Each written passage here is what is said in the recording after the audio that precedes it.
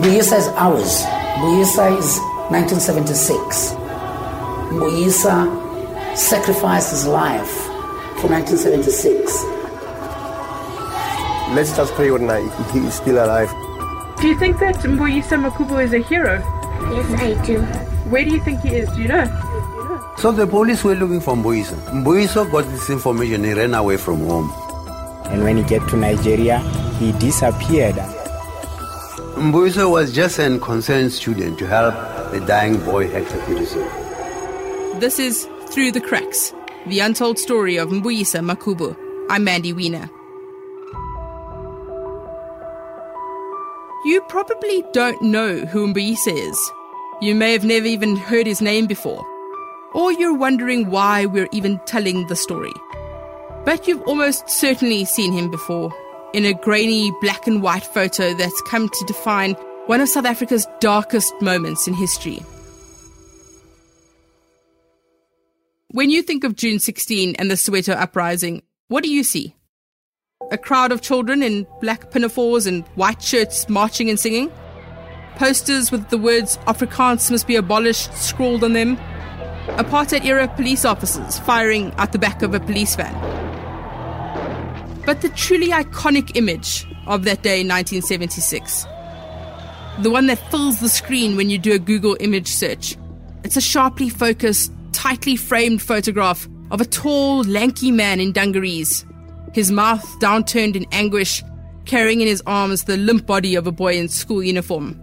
One shoe's missing, blood runs from the corner of his mouth, his eyes are rolled back into his head. Alongside them, there's a teenage girl, hysterical, her right hand held up, the fingers are spread out in terror. It's such a powerful image that tells the story of the 1976 generation.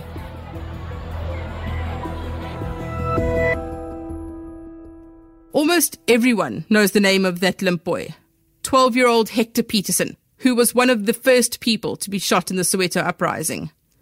Not the first, although many do think that he was. Hastings Ndlovu was the first. You might even know the name of that teenage girl in that photo. That's Antoinette Sithole, Hector's sister. But how many of you had ever even heard the name of the tall boy in dungarees carrying Hector before you started listening to this podcast? Do you know who Mbuyisa Makubu is? No, I don't. Do you have any idea? No, I don't. Is he a politician? Do you know who Mbuyisa Makubu is? Unfortunately, no. I don't. Do you know who Mbuyisa Makubu is? Mbuyisa Makubu? No. Am I supposed to know who that is? Do you know who Mbuyisa Makubu is? No, I don't know who that person is. At the Hector Peterson Museum in Orlando West in Soweto, the site of the riots, people are learning about Mbuyisa. The museum is surprisingly busy. There are groups of school children on tours. There are loads of tourists. One guy is wearing cowboy boots and a leather jacket. There are moon bags on show and cameras. On the streets outside, traders have their knickknacks laid out for sale. A group of kids is being showed around by a tour guide. They're standing in front of an enlarged framed poster of that infamous image of Hector Peterson. Do you know who Mbuyisa Makubu is? Yes. Who's he? He's the man that carried Hector Peterson to the hospital. Ah, okay. And did you know who Mbuyisa Makubu was before you came to the museum today? No, I didn't know. Okay. And do you guys know what happened to Mbuyisa Makubu? Where is he today? Do you know? No, we don't know. We only know that he ran away to Botswana to Nigeria, from Botswana to Nigeria. And do you think that Mbuyisa Makubu is a hero? Yes, I do. And you? Do you think so? Yes, I do. For the last year, I've been trying to find out what happened to Mbuyisa Makubu and why his name has been forgotten. In the months after June 16, he went into exile in Botswana and then went on to Nigeria, where he studied at a college. He became sick, all kinds of sick. He was mentally unwell and suffered repeatedly from malaria and from cholera. He left school, spent his time getting stoned at a commune, and in 1979 he vanished, never to be heard from again. And that's where the trail goes cold, and Mbuyisa is forgotten, by the generations that followed.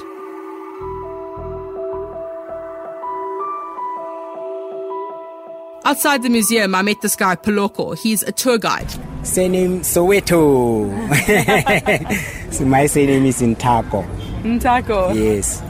I'm saying Soweto because when you Google Poloko Soweto, you get more information about me. Yes. He's made it his mission to make sure that visitors, locals and foreigners learn the story of Mbuyisa and the other characters from June 16. This is one of the famous photographs in the world. The photograph, it was taken by Sam Nzema. He was working for the World newspaper, and the World newspaper, it was declared an illegal newspaper. It has to close its doors. Sam Nzema, he was harassed by the police. He decided to quit his job as a photographer from that time until to date. He's now 83 years. He's living in his hometown in Mpumalanga, Bushbuckridge. The lady on the famous photograph, her name is Antoinette Sithole. She's Hector Peterson's sister. As you know, she's still alive. She still looks the same. And she used to work inside the museum. She took retirement on the 15th of December 2014. And Mbuyiswa Makubo, the gentleman carrying Hector Peterson, he became one of the most wanted boy here in Soweto. He fled the country. He went to Botswana. He got scholarship to go and study in Nigeria. And when he get to Nigeria, he disappeared until now, until to date. We are still asking if Mbuyiswa Makubo is alive or not. On this large grey granite stone that's fitted into the ground in the courtyard outside the museum, there's a tribute to Mbuyisa. The school children have gathered around it. Poloko is explaining that on the stone there's a quote from Mbuyisa's mother from when she testified at an official inquiry into the violence. And his mother, she passed away in 2006. She died of heart attack. She was still hoping to see him, telling people he might one day show up. She used to sell books at the craft market. And when the museum was opened in 2002, she was approached to comment about his disappearance. The message on the stone is from Mbuyiswa Makubo's mother, commenting by saying, "Mbuyiswa is or was my son." In our culture, picking up Hector Peterson was not an act of heroism. It was his job as a brother. If he had left him on the ground, jump over his body and somebody saw him, he was not going to live here in Soweto.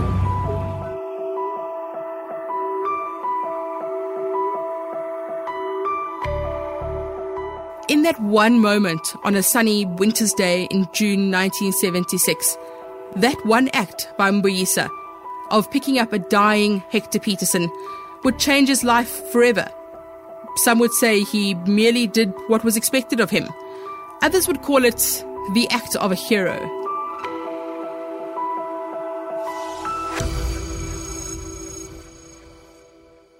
So let's go back to the beginning. 40 long years ago. Memories. Memories and time. Fuzzy grey memories. That's Murphy Morobe. He's a veteran of the anti-apartheid struggle. In 1976, he was active in politics and one of the teenage leaders of the June 16 student march. Well, I'll be lying if I were to say to you that we plotted great revolution.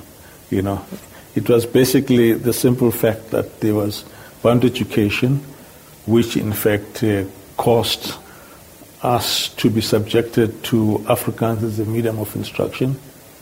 And we understood that, in fact, one of our struggle adages at the time was that oppression of minorities, of groups, is always exacerbated by the oppressors taking one of the things they want to do is to impose their own language on an oppressed people. And for us, we felt that it's something that we had to react against. The central burning issue for the students was the apartheid government's insistence that Afrikaans be used as a medium of instruction.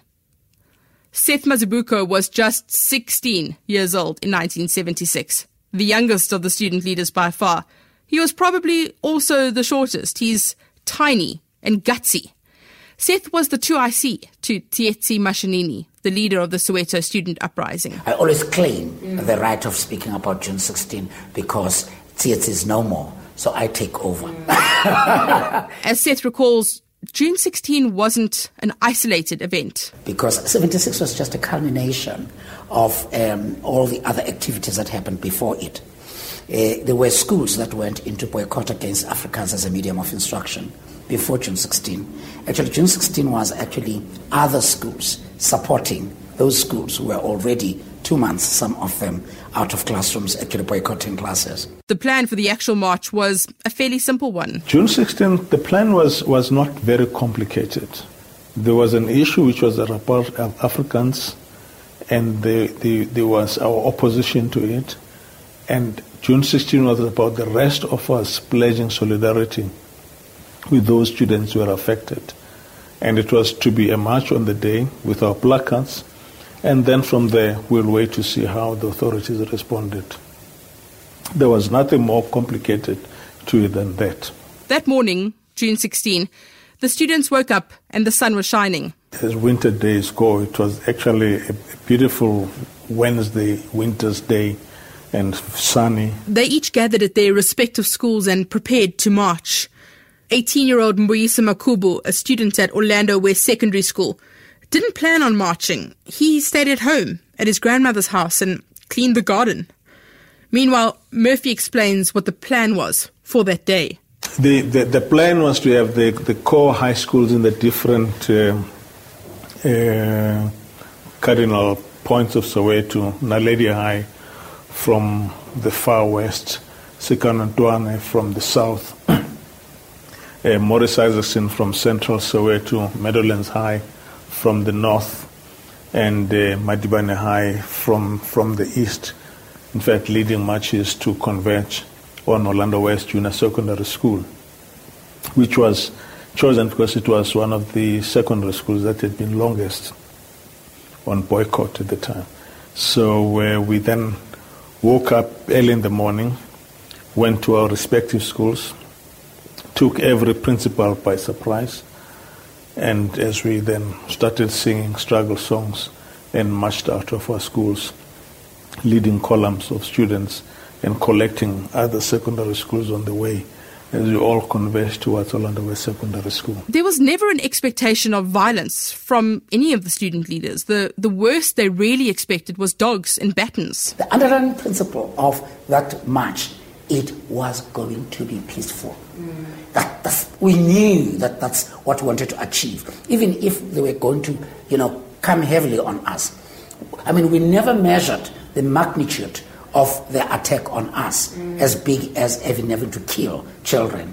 But we measured it that they'll give us a whip, they'll give us batons. But it became, something that you do to your child, when a slap on your child when he does something wrong, because these are fathers and mothers that are attacking us. Sam Nzima was a photographer. He was sent to cover the march by his editor at the World newspaper. He could sense that trouble was brewing in Soweto. Well, I was a journalist for the World newspaper. So on the 15th of June, as you know, before the following day, we used to have what we called a press conference with our editor. So the editor, the late Pacey Koboza, is the one who gave me the assignment in the press conference where we were on the 15th. So it was in the afternoon of June 15 when he told me that, Sam, your assignment with Sophie Tima, you are going to cover the march which is going to start at Naledi High School on the June 16 in the morning. So be early, 6 o'clock they're going to start. On the morning of the 16th, Sam was ready. He was armed with his cameras and rolls of film. Although he never expected to capture one of the defining images of the apartheid era. So indeed, the following day, the press car came and picked me up at my place at Shawera where I used to stay. So proceed to Naledi High School with Sophie Tima. On our arrival, I found that the students were busy preparing the placards written that the Afrikaans must be abolished. For instance, that picture there shows that Afrikaans must be abolished. The march was about to stop Afrikaans as a medium of instructions. Not to stop the language, but there's a medium of instructions at schools. As the students began to march, Sam followed them. The march started from Naledi High School, went to fetch some students at Skanantwana High School, Skanantwane. Then they went to Ngungunyana High School, They went to Morris Isaacson's, where Tsietsi Mashinini was. So when they marched down to Mofolo Park, and in Mofolo Park they gathered there. Tsietsi Mashinini climbed on top of the tree. He addressed the student and he said, "This is a peaceful march. Don't destroy anything. The march, we are aiming to go to Orlando Stadium, where we are going to sit down there and prepare a memorandum. From there we are going to take the memorandum to the Department of Education." At that time the Department of Education was at Faraday Station. There were columns of young activists from different schools across Soweto descending on Orlando West.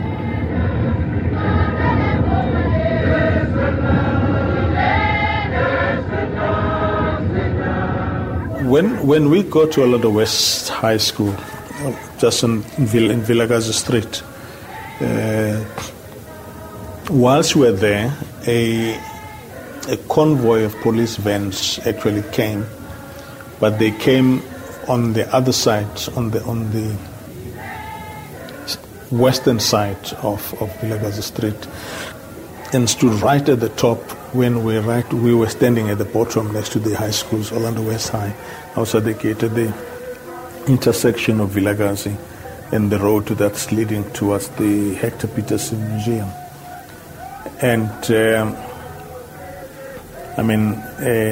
big march, police, the temperature just started to increase considerably. We were singing, and the police then got out of their vans and stood in formation. They were marching coming to Orlando West, and we had agreed that we're going to move on certain positions as the leaders so that we can be conspicuous. As they were marching, coming down, behind them, they were followed by a heavy convoy of police cars. And as they were coming that way, Tsietsi and I and Sibongile, because they were marching that way, they moved into the right, I moved into the left, coming up with a student from Orlando West so that we can see each other. You go out of the group. These guys started throwing tear gas canisters. And then we had to quickly think, what are we doing now? Because these guys are doing that. And as they were throwing tear gas canisters, they decided, the gods of Africa were with us. You know what? The fumes and the whole fumes that were blowing back to them. So they were affected by tear gas more than we were. As they were busy with us, there was another group, the Naledi group. Now they were thinking that we're sandwiching them. And we were not sandwiching, we didn't even plan that. Because those students were also coming to Orlando West. So they were paying attention on these students that are already in Orlando West. And whilst there are others that are coming from behind. So they thought we're sandwiching them. There comes a young man running from Orlando East direction. Then he said, "Hey, Machita, amakhata sazwakele man." When we look at the side of Orlando East, we saw the convoy of the police coming down. I knew that now trouble is here now. As unprepared as the students were, so too were the cops. They'd been caught off guard and immediately panicked. They decided to release dogs, police dogs. They released dogs onto us, and the students, without any form of weapon and everything, took stones. And I think there was one or two that had a knife. They killed the dog. One of the dogs, actually 2 dogs were killed right on the spot. The unfortunate thing happened was that one of the police dogs was then let loose, or either it got loose or it was deliberately let loose to charge at the students. And that police dog did not emerge out of the crowd when it actually charged at the crowd. And then the student then charged at the police. But at the time, the police then became totally surrounded because other students were coming from behind, which basically attests to the fact that they really hadn't had a plan about how to deal with the situation on the day. They did not have any shields. All they had were batons and guns. Sam remembers that it was at this point that all hell broke loose. A white guy who was in charge of the police he approached the students. The students gathered together and faced the police. They just look at the police. He pulled out his stick from his armpit and he pointed to the students. What makele klenki so? Which means that what are you doing here, little one here? I'm giving you 3 minutes. You must disperse.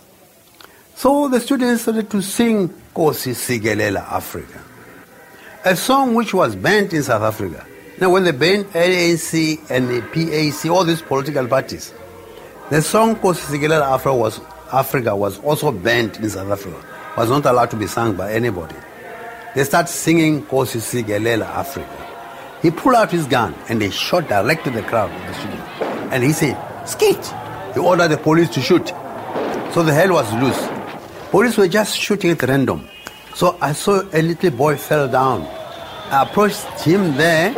Then Mbuyiso Makhubu, which I did not know him, I saw a tall student picked up that little boy fell there and he rushed him out from the crowd. And I was busy taking the pictures. So he was trying to get the nearest car to take him to the doctor or any clinic. The only nearest car which was there was our press car, a Beetle, a Volkswagen. And indeed, Sophie Tima helped Mbuyiso Makhubu to take Hector Peterson at the back seat of the car. The 12-year-old was rushed to the clinic and declared dead. Another young life lost to the struggle.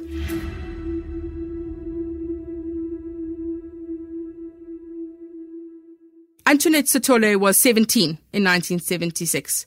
Today, she's 57 and a tour guide, showing people around the sites where her brother was killed. She's easily recognizable. When I first meet her outside the museum that bears her brother's name, I can see her face staring out at me from that photo. Okay, my name is Antoinette Sithole, and my name came from my grandmother. I love it to bits. She walks with me down a buzzing and vibrant Moema Street as she revisits her own memories of June 16. She stops to greet an old lady who also recognizes her. They speak about what happened on the street 40 years ago. Schools have just closed for the day and kids in uniform are lingering on the pavements, listening to us talk. It's quite surreal. And actually the street where we are, that's where actually my brother was shot. The house behind me, it's a face brick house. Actually, my brother was shot here, even though I was a little bit further, but I could see everything. It's a bit of a rehearsed speech, not much emotion. She reckons she's probably told the story literally hundreds of times. Actually, the very two pavements, students were all over pavements, very excited to be here in this historical area. So while waiting, all of a sudden there was a shot. Can you imagine what happened? We all ran amok in confusion, running for cover, dashing into other people's homes. It was so scary and confusing. So we just play around, like when we had a shot, we'll go into hiding, and when it's come, we'd emerge back to the pavement. So during that hide and seek, I spotted my younger brother on the opposite side of the pavement. Well, to me, it was like, is it really him? So I decided that I will use his cultural name to call him to see if really it was him. So his name was Zolile, and Zolile means calmness. So I called out his name. He quickly looked around. You could see that he heard that somebody called out his name. So when he looked from where I was, I just waved, and he came closer smiling. And as a big sister, I had to make my voice a little bit hard so that he could listen. You know how boys are like. And then he just smiled at me. Hey, there's nothing to smile about. It really looks like things are getting out of hand. I'll make sure we get home, we'll be okay. Well, I was just saying that because I'm a big sister. But while talking to him, there was another shot, so we had to go back into hiding. Unfortunately, we went two separate ways. Antoinette was anxious to find out where Hector was. She saw a commotion down the road, but decided to sit tight in case her brother came to look for her. It was then that she spotted someone running towards the action. Mbuyiso Makhubu had heard the shots from his house and sprinted towards the chaos. Well, I just saw a man coming from nowhere. That wouldn't be possible because students were all over the pavement, I could see that man running towards me. He passed me. My eyes followed him and actually was focusing at that crowd. that were gathered. So when you got there, you could see that he was making way, pushing them, and all of a sudden he was like struggling or trying to get something from these other student hands. As he lifted, yes, I could see the body frame. As he lifted for the second time, the first thing that I spotted, it was my brother's shoes. I tried running to them. Already they were on their way running towards me. And then I followed them.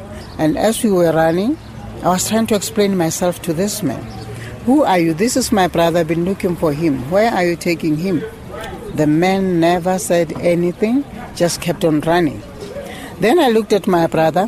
I saw blood coming from the side of the mouth. I panicked. Who are you? Can't you see his head? Where are you taking him? He never said anything. And all of a sudden, a car just stopped in front of us, and one lady jumped out of the car, introduces herself as a journalist and said she can help us. So as that man was about to put my brother in the car, he said, oh, he's dead. Hearing that, I was sort of like torn into two. I could see myself on the other end crying in desperation. To me, it was like, this is not real, it can't be happening. As Mbuyisa was loading Hector into journalist Sophie Temmer's Volkswagen Beetle, Sam Nzima was snapping away. Antoinette has no recollection of that iconic photo being captured. It was the first and last time she would ever see Mbuyisa. Mbuyisa is a hero because can you imagine if students were there with my brother and he came to rescue?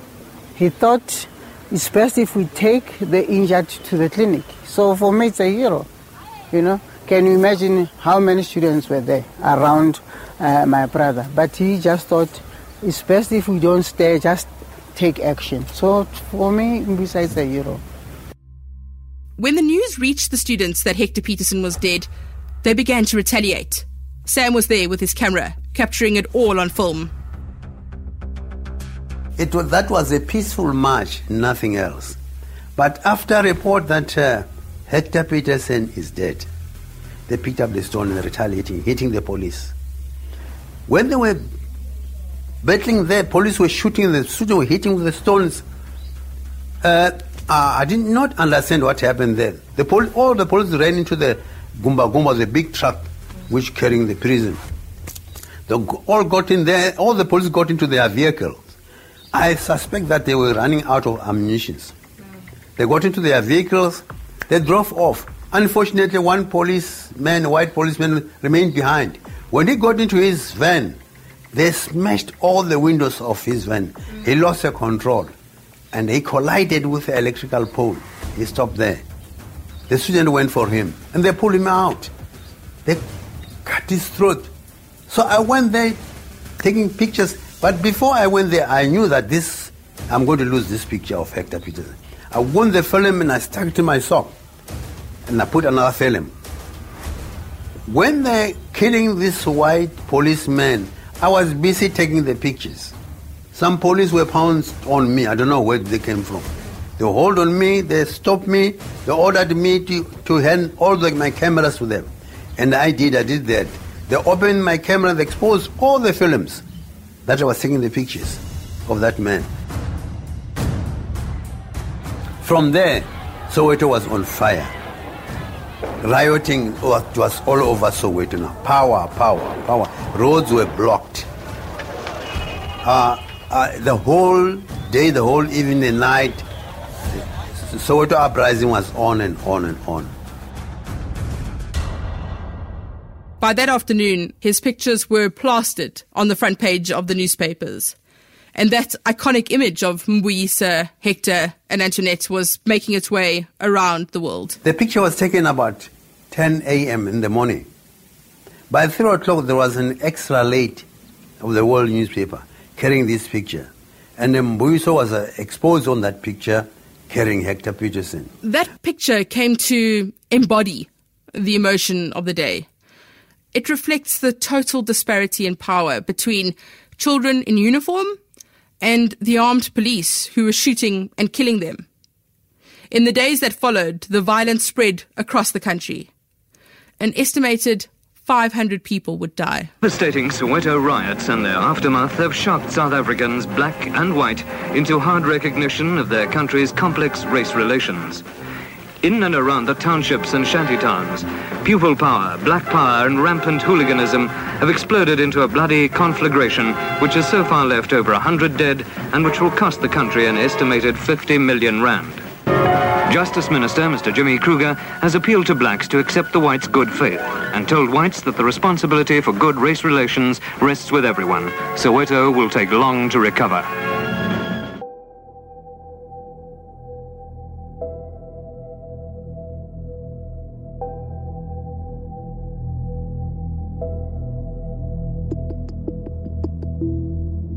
Hector Peterson could have been 52 this year.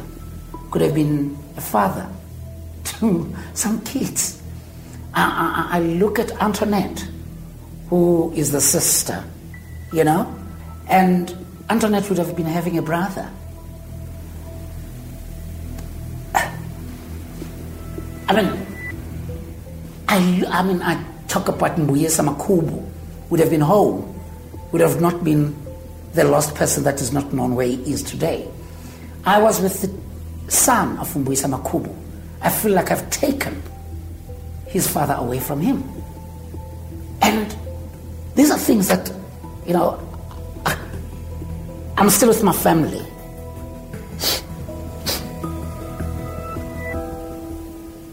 One thing that I regret, and I believe I still regret even today, is having to lead children and students out of the classroom to be killed by their own fathers. As student leader Seth Mazibuko explains, June 16 forever changed the course of the country and the lives of many that were involved in it. None more so than Mbuyisa Makubu. He looked very unhappy. Since that day, he was a very changed man. He was saddish. He was not okay. Mbuyisa is my brother. When my mother married my stepfather, I was already around. It's a freezing winter's day when I visit Mbuyisa's older sister, Ntiki, who lives in what used to be her grandmother's home in Pufolo Street in Orlando West. It's not far from Winnie Mandela's Soweto house. The power is out, it's drizzling, that relentless, persistent drizzle that settles in on the Highveld and refuses to budge. Ntsiki's in her slippers and wrapped up in her blanket. Here in this house, she and her brother Mbuyisa lived with their grandmother in the June of 1976. He never gave me the idea that he was going to be active. And I don't think he was, because when everything happened, he was busy cleaning my grandmother's house and making my grandmother lots and lots of tea. Although their father was politically active and even went into exile, neither Ntsiki or Mbuyisa were directly involved in the march. In fact, on that day, Ntsiki went shopping in Joburg with her mom. It was only when they returned on the train in the afternoon that they realized the extent of what had happened. When we came through Mzimhlophe, we just saw the black clouds. Soweto was burning. Then my mother said, it doesn't look like this went well, Ntsiki. There was noise, there was this flame, not flame, smoke. We came through to Pumlo, it was becoming worse. We go through to Pefeni Station. So at Pefeni Station, there was a kiosk that sold newspapers. When you got off, my mother bought a paper. I think it was the World at the time. Boom, on the first page, there's Mbuyisa with a bleeding young man. My mother just said, opened and said, this is my son. What the hell went on here? Before we even swallowed that sentence, people are coming through. Hey, they knew. My mom was Mbusha's mom, because when we stay here, and we also known by the people that we grew up with. Then they came and said, hey, your son picked up this young boy. This young boy died when he reached the clinic, and we learned that Mbusha was also shot when he left the clinic. He's also dead. And my mother says, guys, stop. Let me go to my house so that I can make up my mind what's really going on. I can't take it now. She folded the paper, dropped it in her handbag, then he went down. Ntiki left her mom at her house and then returned to her grandmother's home. So he got home, the neighbors were there, started reading the paper. Some people came with different stories. Then I said, you know what, I'm going home to see what's going to happen. I left my mother there and I came down here because I stayed here. Just went to drop her parcels and I walked down. Just a walk, like 10-15 minutes walk. Then I came back. When I came back here, my grandmother is there and saying, Mama, tell me what's happening because it's just in the paper and we're hearing so many stories. My grandmother said, Ntiki, first off, Bush is alive. He's just left. He took all those blood-stained clothes, washed again, Pew is out again. Yeah. And where did he go? We don't know, but we later learned that he went to my mom's to tell her that he's alive. And I don't know. And did he see your mom? Same day, yes. Same afternoon. He saw your mom? Yeah. Just to relieve her because she knew that people were already saying that he's also dead. And then after he spoke to your mom, where did he go? Well, later on in the day, he came back home. We had our supper, and I just saw from afar that I'm not going to bother him. And did you talk about it? Nope. I could see that he was not okay. So I didn't. I just went to the hill up here and looked around like I was inspecting stuff. When I got up here, there was a yellow van. There is a quality mellow yellow, and a bus burning, and some youngsters were throwing stones and saying "power, power," and I just sat there to just get the sense of it all. Mbuyisa's life was never the same again. He was hunted by the police and also by the media. It's either it's the police that come or the journalists. There was this everyday thing that come 3 times a day. So at the time he didn't know who to trust. He never spoke to the journalists, and the cops never found him. There are days when it come in the morning, in the wee hours of the morning, around 2 a.m., 3 a.m., because you know these guys, the special branch guys, come out those hours hoping that they'll find you asleep. So he says he used to sit up there and watch all the cars that come in and go out. When he thinks it's a bit safer now, it's a bit quiet, he should come down, then come home and sleep. Mbusa was really suffered after that. He never had a normal life again. I think that's why he decided to leave in August. In August of 1976, he finally decided that enough was enough. He confided in me that he will be leaving soon. Arrangements are being made. He's going to leave. But I mustn't tell my grandmother and my mom. They are sick. They are old people. They are going to be stressed out. And then when the days came, he went to my mom and told her that he was going to Durban. There was a group here, I forgot their name. There was a musical group that was staying next street. They were going to have a festival in Durban, and then he said he was leaving with them to Durban. As my mother would say, if you could look at the documentary, said, because mothers have an instinct, he felt like Mbuisa wasn't telling her the truth. And then he sat him down and said, talk to me. No. He spoke to her, came down here. And my mother, after I left, said, no, he's not going to any festival, he's going away for keeps. She followed, came here, found him and said, my boy, sit down, let's talk, I'm your mom. Remember, I've been on this path with your father. I know stuff and I can fit stuff. Be honest with me. You need to. Then he told her that he's leaving. Ntiki knew it was the right decision for him. As sad as I was, I felt if it would be better for him to leave, it was, because the way he lived, it was not okay at all for me, no. He wasn't eating well. He wasn't sleeping well. Sometimes he sleep 1 hour. He was miserable. That bouncing Mbuisa cracked jokes and made riddles and did this and that was gone. So I'd rather he was away than me watching him suffer every day and not being able to do anything to make it better. For me, it was okay. And so, 2 months after the Soweto uprisings had begun, Mbuyisa Makubu, the man central to that iconic picture, readied himself to flee the country and the fame he had neither asked for nor wanted. Heavy with dread, his sister packed his bag for him, and in her heart she knew she could be packing for forever. I packed, oh my God, I'll never forget that packing. I packed his clothes the night before he left. And I kept on asking him, I can put this, I can put that. He said, you can't be putting things like this as if I'm just going to have a nice journey, get into a bus, get into a plane. I am running away, just pack the bare necessities. I said, but a man needs a little small towel. I forced him to take a small, it was a hand towelish like. I said, a man needs a towel. Please, just take that. It was the saddest packing I've ever done. Did you know that it was forever? Forever, not really. I knew that it could be forever, or maybe like it happened, eventually some people came back. This is Through the Cracks, the untold story of Mbuyisa Makubu. I'm Mandy Wiener, and this is an Eyewitness News production.